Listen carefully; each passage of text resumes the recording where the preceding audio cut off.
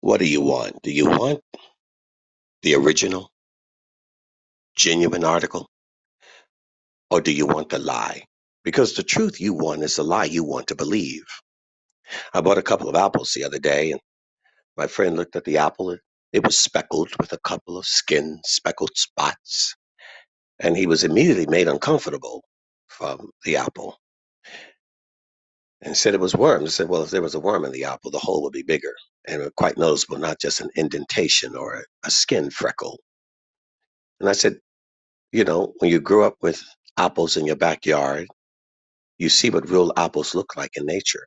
But we're so accustomed to looking at what does not look original that when you see the original article, it's the one that looks fake. The Bible says in the last days, good will be considered evil and evil could be considered good. That which is godlike is devil-like, and that which is devil-like is godlike, because you're so used to seeing a fake woman, you don't know what a real one looks like. When you see a real woman, you think she's ugly because the fake ones have eyelashes that are 5 inches long on their eyes, and makeup and Scrooge and Rouge and every other douge and ooge all over their face. And the hair is not theirs. It's all kinds of weaved extensions, and not to mention the colors that look less than a rainbow and more than any light colors that you ever thought even existed, from cotton candy to pearl, to burl, to curls, cut it, mutate it, Botox, fat, silicone on the breast, and everything else, and all the rest. And then you realize what?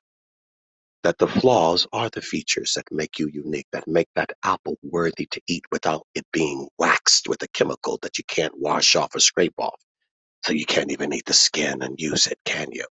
Because you're so used to seeing things that you don't know what to compare the right thing to. You see, when you've been trained with the wrong thing, the real thing will look like the counterfeit, and the counterfeit will look like the real thing. Coke used to have a slogan years ago: it's the real thing. Is it? What's the real thing now? What's a real man? What's a real woman? The lie that you want to believe is because that's what you've seen. That's why you act like you act, because that's what you've seen. The lie of your parents' behavior. Now you think that's the way to act when it's the counterfeit, it's the lie, it's a deception. And when someone comes and acts right to you, talks right to you, speaks right to you, loves right to you, they are seen to be the odd one out. Is that why you were bullied? Is that why you were treated? Because you were walking in the midst of that darkness with a truth and a genuineness about you and an authenticity that scared the rest of them, because you didn't join the crowd, because you didn't wear the right shoes, wear the right clothes, say the right words, date the right whores, throw the right ball, kick the right ball, have the right slangs. Is that what it was? And they do the same thing in religion, the same thing. And so you have the opportunity to go back to recognizing your flaws are your features. Embrace that. Embrace it. Look at what real meat looks like. It's not so plump, especially the chicken. Look at what real voices sound like. Look at what real voices sound like. You like that one? It's from a movie. But you get what I'm saying? Can you hear what can you hear? Or can I hear what I'm smelling? Can you hear? What is a voice? Is it a Disney character? Is this fake high pitch manipulation? Is it this pretending to be nice because you know you're not kind? We've got to get back to the basics. You have that choice to make, to be the real you. To be the you that God has made you doesn't mean to just accept you for you. You're born that way. What does that mean? You keep yourself that way? You were born a lot of ways. Be honest about what's wrong with you. Embrace what's right about you, and continue to see how God sees you, because your view of you may not be right, as may not my own view of you be. You have a purpose much higher than this world's systems and this government. Your trust is in God. Don't sweat it, but work. God didn't worry. He worked. Work it out. People say, oh, I'm not worried about anything. You're not supposed to be worried about anything. You're supposed to be working about everything. Do the work.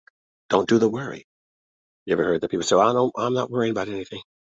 Well, no, you're not supposed to be worrying about anything. You're supposed to be busy working. Even God worked. He didn't worry. He worked. Work. because he gave work is holy. He produces that.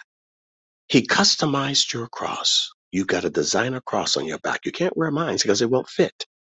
It's customized just for you to carry that pain and that purpose made and fitted for you. And I know you want me to carry it, and others may want to carry it for you. But all you have to tell them, I really appreciate it, but unfortunately, my cross won't fit you. It's made just for me. Just the amount of pain and trouble, just the amount of heartache to keep me humble, just enough to remind me that I need God, regardless of the money or the favor I get in life. Because we are a work in progress. So is the planet. If God worked, don't you have to work and commit your work to the Lord? You don't get it by prayer. You get it by doing. You don't win a war from sitting there praying that God gives you the victory. You go out there and you fight the enemy. You got something to do. Even when God gives you something, you have something to do. God gave man the earth and gave them something to do. Get busy. Be productive in your spirit. Don't worry. Work and work in faith and let the rest turn out the way God determines it.